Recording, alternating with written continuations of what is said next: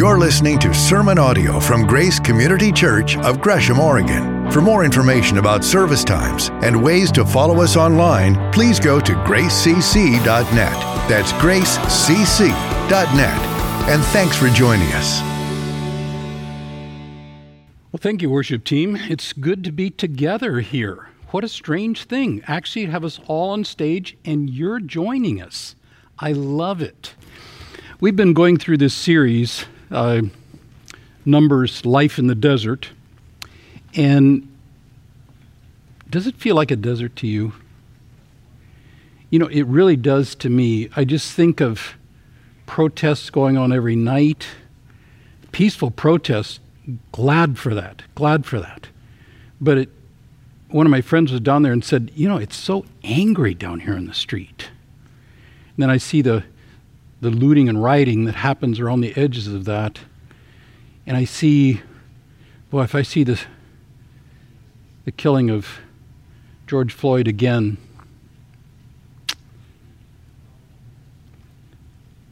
but then I see graffiti that goes up that's ACAB, I'll sanitize a bit, all cops are bad. That's a lie. Police officers are putting their lives on the line to protect and serve, many of them, most of them.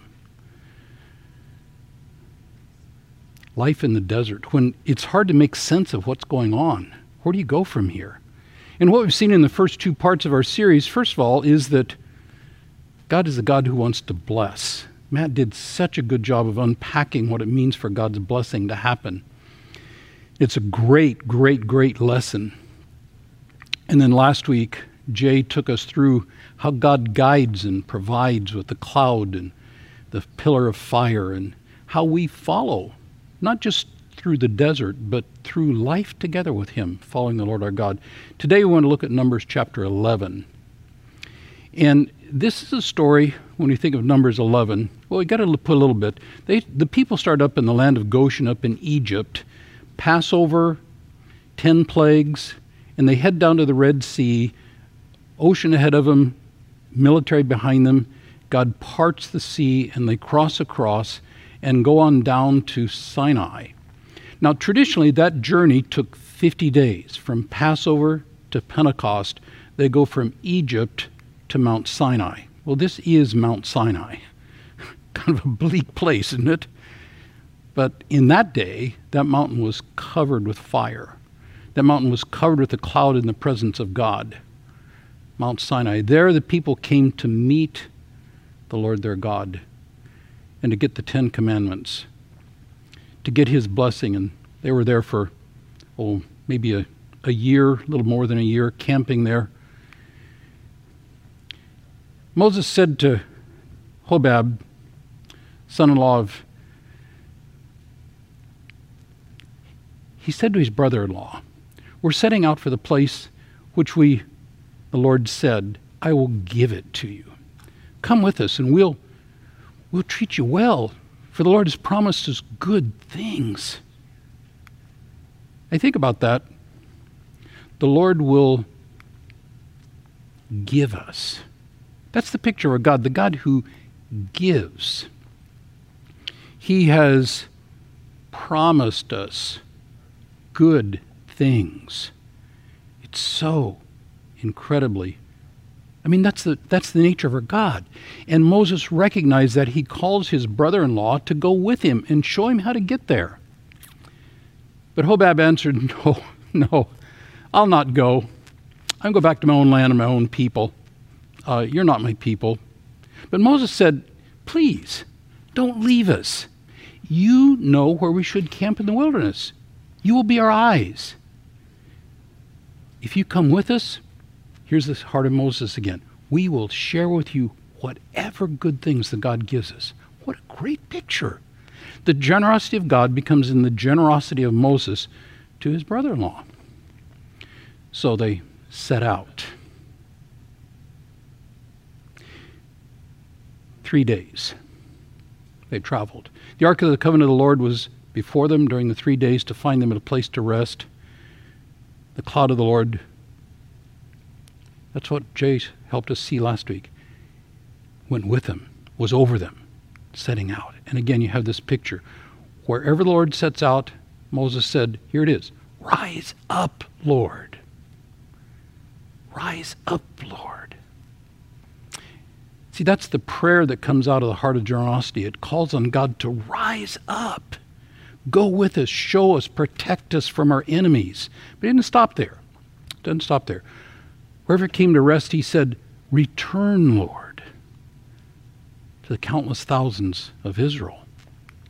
That prayer, calling out to the God who has made this promise, rise up, return, O Lord. What a great start. What a great start. And here they are at Sinai.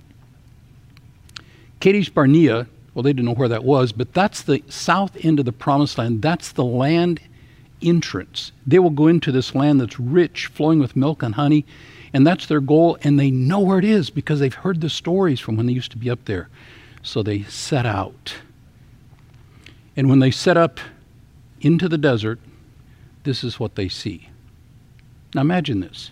You've been camping for a year, more than a year, at the foot of Mount Sinai. For 50 days before that, you've been trekking through the desert. Now you leave what is familiar and go to this, and you go a little bit further, and it's looking like this. I mean, you can see the camel there. This is bleak, unknown territory. Yeah, you've got the Ark of the Lord, you've got the cloud, but oh my gosh. So the people's response. The people complained about the hardships in the hearing of the Lord. And boy, this is deja vu all over again, because we are immediately hyperlinked back to 16 when they've just crossed the Red Sea, and they're again 3 days into the desert, and they're grumbling against Moses before the Lord. Oh, this is not good. They complained. After all he's provided, quail, water, protection, the 10 Commandments, they grumbled back in Exodus 16. And I bring it into the present. I just put in they're whining. They're whining. Those are parents or grandparents. We know what whining is like. And you know what whining does to you when you've been good to your kids and then they whine and they whine. They're whining in the presence of God. Because what they're doing really is they're denying the power and the goodness of God, which they've seen over and over again. But instead of going with God into the desert, they just see the desert. And when the Lord heard this, his anger was aroused. And fire from the Lord burned among them on the outskirts of the camp. You think, why would God do that? Well, because to dishonor and disrespect the God who has done so much is, the first commandment is love the Lord your God with all your heart, soul, mind, and strength, as Jesus summarizes it. And boy, they're doing the opposite of that. But what did people do? Now, correctly, they cried out to Moses, and he prayed to the Lord. This is the same prayer we saw earlier. The people cry out to Moses, and the God who called on God to rise up and to return to us prayed to the Lord, begging. They begged him for help, and Moses prayed, and the fire died down. Lesson learned. I wish. They call that place Taberah, and Taberah there means burning. And I think about this in a people that have seen so much, in a people who have been provided so much, and they're so incredibly ungrateful, so quick to grumble and complain and whine. Now, I would never do anything like that. You wouldn't either, would you? No way. No, never ever would we do something like that. Oh, I wish that were true. I sent this sermon outline to Jay, and he looked through that, and he's on his strategic planning retreat this week. And as he read this, he saw his own heart, how quickly we become discontented, ungrateful, complaining, whining to God, because, and this is what happens. This is what happens. The rabble, the outsiders, we don't know exactly what it is. It's not the core of the people, but it's troublemakers. It's like the protesters, the rioters that are among the protesters downtown. That group began to crave other food. And again, the Israelites joined with them and started wailing, "If only we had meat to eat." Really, the word there could be translated desire, and that's the same desire, that wailing. Wailing. "We don't want manna, we want meat." Manna, that incredible provision of God.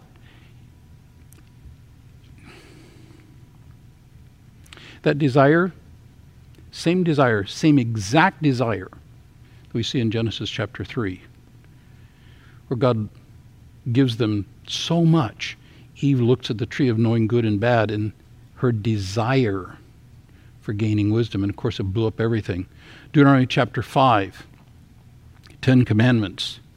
You shall not covet your neighbor's wife. You shall not desire your neighbor's house or land. And that desire, the consuming desire, is what happens to the people. And that desire overwhelms them to the point that they say, "We remember the fish we had in Egypt at no cost. Also the cucumbers, the melons, the leeks, the onions, the garlic. And it was free." And you think, see what's happening when this desire begins to consume them? They go back to the horrors of slavery, the agony of what was going on in Egypt, and that's all blotted out. They just remember, we had fish. That consuming desire, it's making them crazy.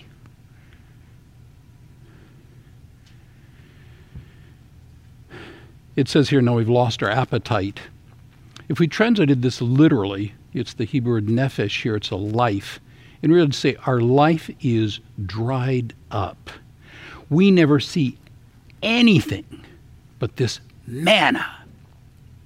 It's the despise and contempt for God's miraculous provision. And because of their desire, because of their greed, I guess, our lives are drying up. Because we only have God's manna. Now we look at it from our distance and we think, oh, how could they have done that? The trouble is, how often do we do the same thing? How often do I do the same thing? Instead of praising God for his provision, I end up complaining about what I don't have, that entitlement. That drying up, that's the same phrase that the psalmist David uses when he's talking and looking forward to the experience of Jesus on the cross. When he says, "My strength is dried up, baked like clay, my tongue sticks to the roof of my mouth." You know the irony here? The irony here is what they think they're experiencing with this drying up is what Jesus will experience for our sake. Oh, we deserve the fire a lot of times. And Jesus takes our drying up. Only it's real drying up for him, not the imagined drying up. We just have this manna. We don't have anything but this manna.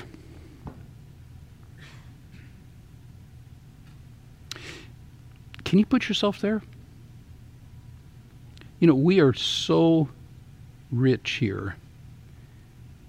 But when we get caught up in the things we don't have, and I think it comes with the richness. I think that's why Jesus says it's harder for a rich man to enter the kingdom of heaven than for a camel to go with their eyes a needle, because that gratitude for God's provision, we look at the life without God and remember the free goodness of Egypt.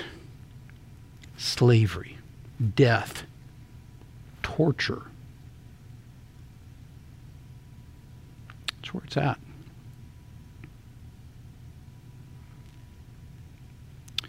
What should we do? Worship team, why don't you come back up here? I want you to sing with us just a little bit here. But see, when I think about this, when you do it the right way, we remember the free goodness of God's provision. Sarah had this laying here, and I grabbed it because it's just perfect. It's a bag here. It says, we were created to worship. It's not just something we do, it's who we are. Our worship will take us to places complaining won't. So true, so true. How many times does our desire for something we think we have to have keep us from seeing what God is going to give us? Because He's the God that gives blessing on blessing on blessing. And I want to sing a song here. When I think of the Passover, there's a song that you're singing there. It's a cute little song. It's Dayenu. It would have been enough. But the truth is that God has given us so much. And when you look at what He has done for us, and then look at what we don't have, it gives a whole different perspective. So I want to sing this song. It's a new song. In fact, Sarah, bless your heart, went through and put all chords to it and transposed it so we could sing it. I want to do that. Can we do that? I love that desert song. It's just, I know some of the story behind it. You can look it up on the internet. It's just an amazing, amazing song to think the story behind the singing of that song. It would have been enough. You know, that attitude that looks at what God has done and receives it with grace, receives it with gratitude, versus the complaining, the grumbling, the whining. But let's look at Moses. Look at what he does. Moses heard the people of every family wailing at the entrance of their tents. The Lord became exceedingly angry. Moses was troubled. He asked the Lord. Now, Moses is not at his best here, but I want to listen to what he's saying. Why have you brought this trouble on your servant? He says to God. What have I done to displease you that you should burden the burden of all these people on me? Did I conceive all these people? Did I give them birth? Of course, God did give them birth, and He's saying that. Why do you call me? Why do you tell me to carry them in my arms as a nurse carries an infant? Where can I get meat for these people, He says. They keep wailing to me, give us meat to eat. Because what's happening here is the compassion of a good leader feels the pain of his people, and he takes it to God. I can't carry these people by myself. Now coming back to his own thing, the burden is too heavy for me. Is this how you're going to treat me? Please, go ahead and kill me. If I found favor in your eyes, don't let me face my own ruin, he says. Now you can read this as Moses is the same place as the people, complaining and whining. But I actually read this a little bit differently. When I read this, I think what he's doing here, Moses, is, again, the compassion that he feels makes him feel the pain of the people very personally. And he feels the responsibility of it. I see that in some of our political leaders that are going in right now and trying to figure out how to deal with all the pain that's running around in our system. And some of them are responding well to that, some aren't. I think Moses actually responds pretty well. And what he does, he's take his need to the Lord who is, can you fill in the blanks there? Those who've been around for a while, you know what is the most quoted verse in the Bible, by the Bible, maybe. You remember what it is? It's actually there at Mount Sinai, after the golden calf. And Moses is invited up to the mountain again after the people have done the golden calf, and Moses is, again, feeling the burden of their thing. In this quote from Exodus 34, 6 and 7, The Lord, the compassionate and gracious God, slow to anger, abounding in love and faithfulness, maintaining love to thousands, forgiving wickedness, rebellion, and sin, who does not yet the guilty unpunished. That's the most quoted verse in the Bible, by the Bible. And it tells us there that he takes his need to the God he knows to be compassionate, gracious, slow to anger, faithful, loving, forgiving, just. And he takes it to God. I think that's exactly what should happen. And what you do at that spot when you do this is you take your burden to the Lord, but then you expect and you accept his help. Now see, the entitled whining won't do that, because the whining does not expect God to help. The whining expects him to turn a deaf ear. I look at this. This is a lament. This is a lament. One of the lament psalms, Psalm 13, there are a lot of them. This one carries a lot of meaning to me. How long, O Lord? Will you forget me forever? David sings. How long will you hide your face from me?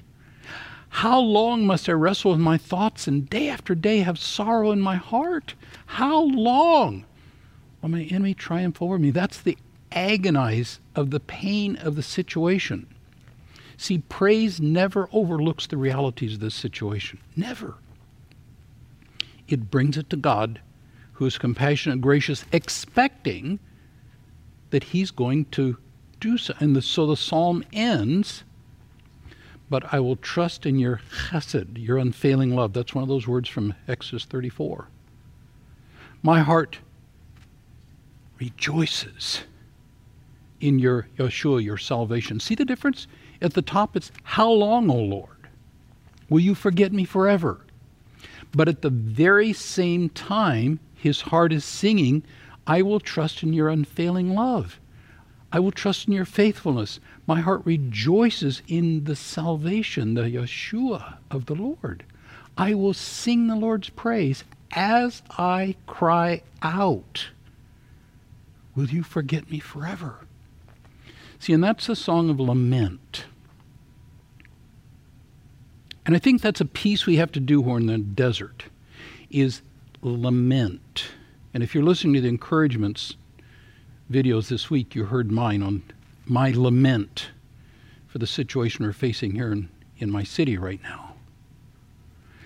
Annie Voskamp puts it this way: lament is a cry of belief in a good God, a God who has an ear to our hearts, a God who transfigures the ugly into beauty. It's a song of faith, but it's also a song that deals with the reality of what's hurting. And see, this is what the people didn't do. I think it's what Moses does. And I think that's a pattern for us to live when we're in the desert and it looks like everything is coming unglued. And we do it in community. We do it in community. We do it to the Lord, believing that he is compassionate and gracious. We expect his help, and when it comes, we accept his help, even if it's manna and we're looking for meat. So what did the Lord do? What did the Lord do? He says to Moses, bring 70 of Israel's elders who are known to you as leaders and official amongst your people. Have them come to the tent of meeting, that they may stand with you. See, here's the community. I will show you and speak you there, and I will take some of the power of the Spirit, the Ruach, that's on you, Moses, and put it on them. So this empowering Spirit that's enabled Moses to do all the amazing things that he's done as a leader of the people, he's going to share that with 70 elders. They will share the burden of the people so that you're not have to carry them alone. See, it's the provision of God. Not expected. Moses didn't pray for this. But there it is. He expects help and God provides it and Moses accepts it. Now, I'm going to give you some homework. That's who I am. Acts chapter 6, when you look at that, it talks about the Lord's provision, the Spirit and power and prophecy on leaders who lead with Acts chapter 6 is talking about selecting people to oversee the distribution of food to the disenfranchised Gentile widows. And they select people who walk with spirit and wisdom and faith and grace. See, that's what God does. He gives us those kinds of leaders, and we look for them. Not all leaders are like this, of course. But one of the things that I so appreciate about serving on the team here at Grace, these are the kind of people we have. And we encourage each other in that way. So look it up, Acts chapter 6, but it doesn't stop there. God's provision through Spirit goes on to what we've spent time in Galatians, to keep in step with the Spirit. And when we keep in step with Him, walking together, His empowerment, our obedience, then we see the fruit of the Spirit coming. Love, joy, peace, faithfulness, meekness, self-control. And again, that's the kind of thing. Even in the desert, even when the Lord seems to have forgotten us completely, there's a love and a joy and a peace because we know He is who He says He is. And we dare to sing, "Great is your faithfulness." Look it up in Galatians 5, but 1 Corinthians 14. I'd love to take these passages. We just don't have that much time. So, homework. Leaders filled with the Spirit speak God's word with heart-transforming power to comfort, to edify, to expose the secrets of the heart. That's what the power of the Holy Spirit does. That's what we do here at Grace. People come with all kinds of backgrounds. We just had a thing come through on our prayer. I can't tell you the story here, but it's confidential, but just the agonized power of a family in recovery, and it's just gone south. And she just, help me. And what we reach out is people like that come and they're asking for help. We expect God's help and we accept what He gives, but we do it in community, and leaders help people like this do things. It's a tough season. It's a desert season. It is. This is what God says. Tell the people, consecrate yourselves and prepare for tomorrow. This is the Lord's provision. And you'll eat meat. They're whining to Him, and He provides for them.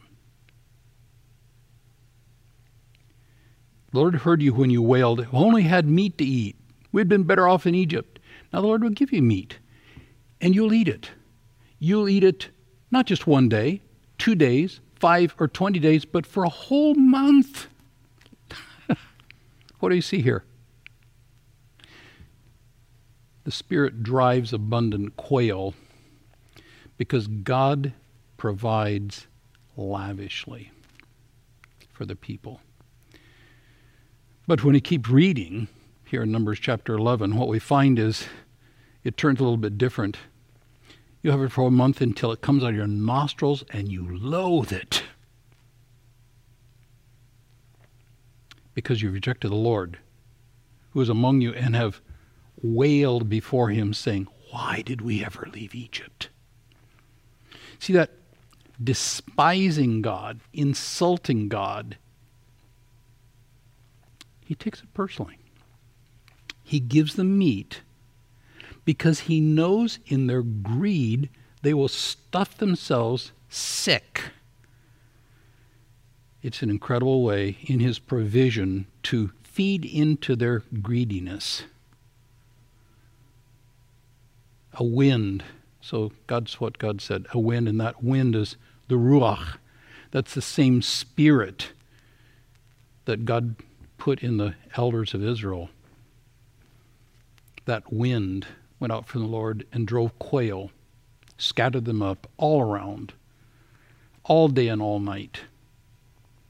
And people just gathered like crazy. See, but that's what happened in the greed. While the meat is still in their teeth, before it had become consumed, the anger of the Lord burned against the people, and He struck them with a severe plague. You say, why is God so touchy? Because He's providing so lavishly. And instead of responding with gratitude and love, which is the command, to honor Him as the God of provision, they're sitting there just whining and insulting and despising. He didn't cast him off. He stays with him. But they call this place, who can pronounce the words there in Hebrew? But what it means is graves of the greedy. That's what the Hebrew phrase means there. These people are greedy, grabbing, become graves of craving.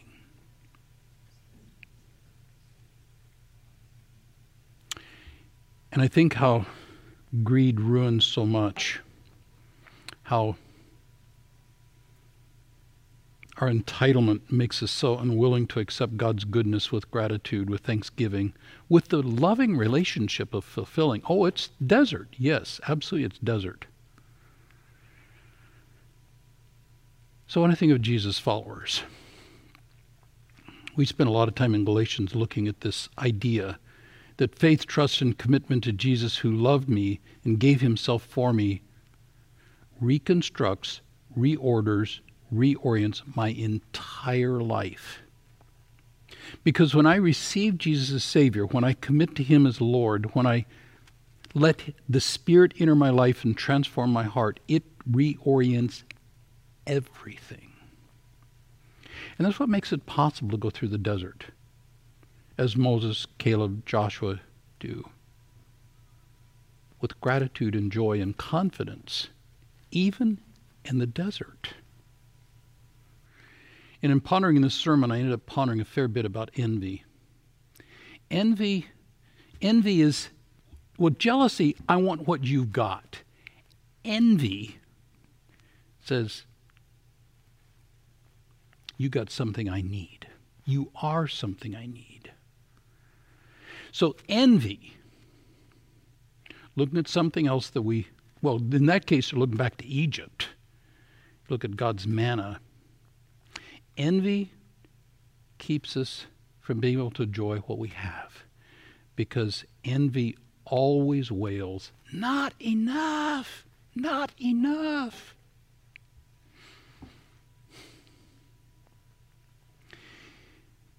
If you listen to the sermon preview this week, you heard me tell the story of when Sherry and I were in Pasadena. I was in my doctoral program in 1977.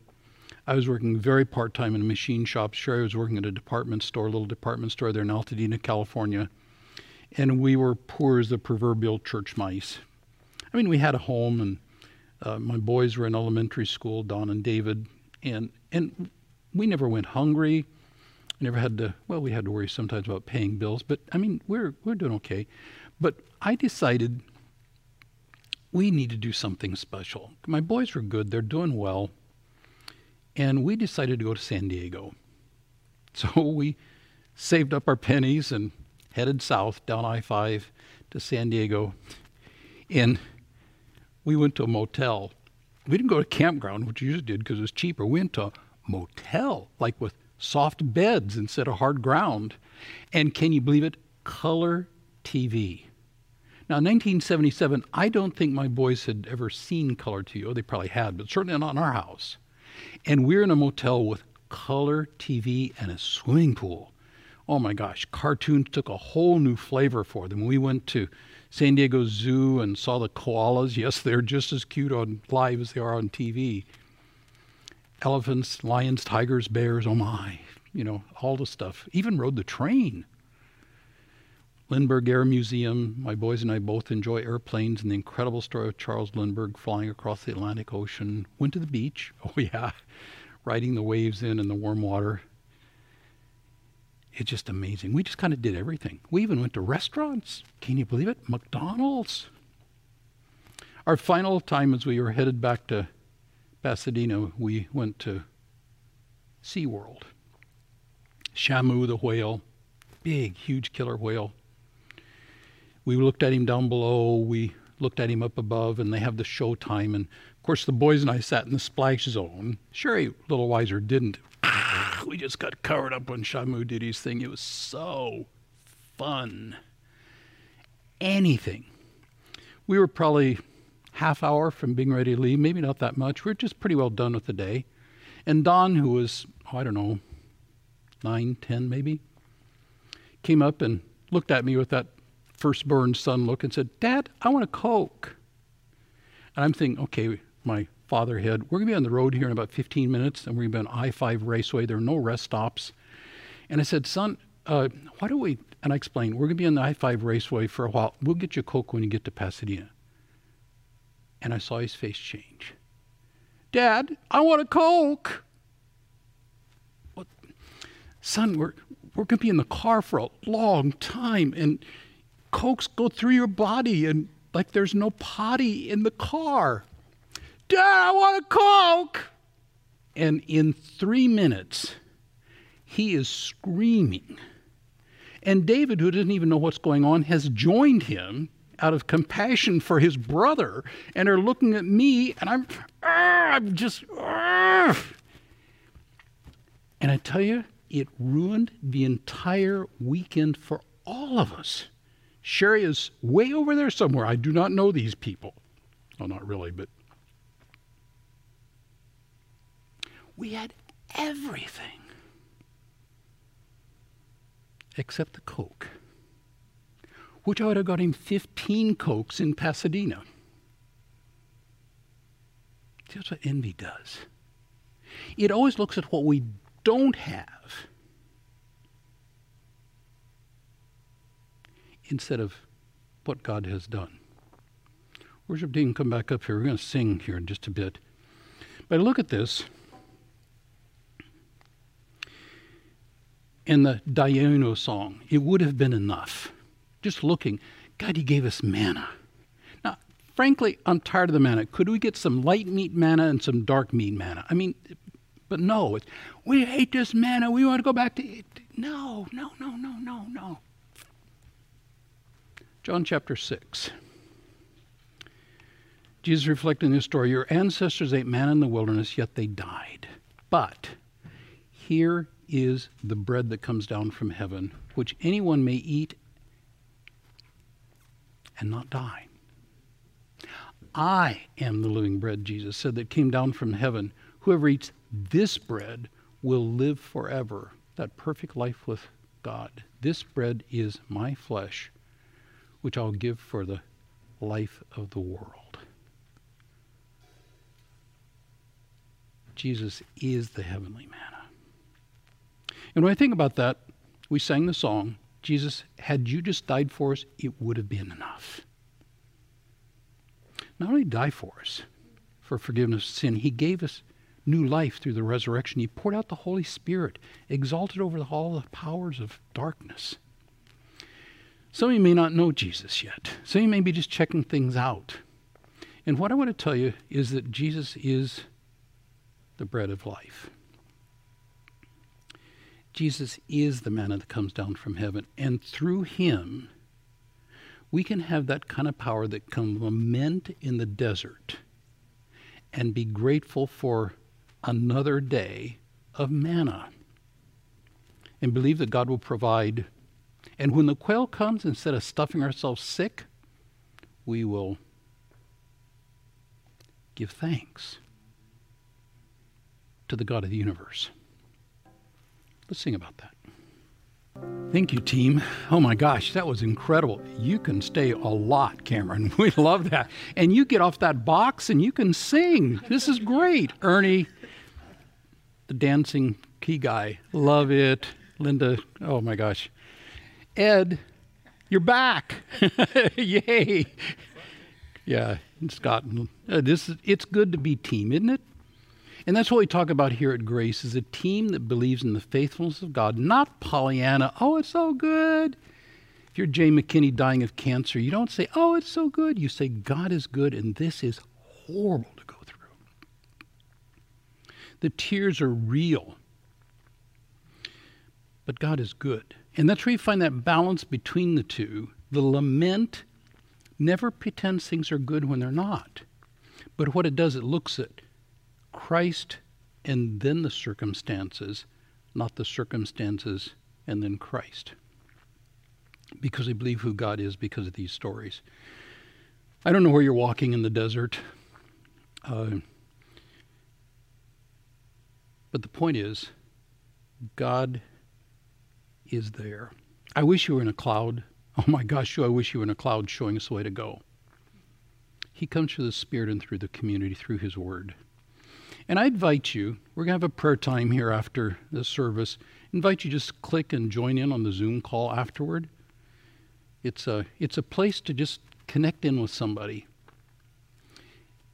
and get some help. Don't be alone. Don't be greedy. Don't be envious. Be believing that God is the God of blessing. And let us help. We'll do it together. Let's pray together.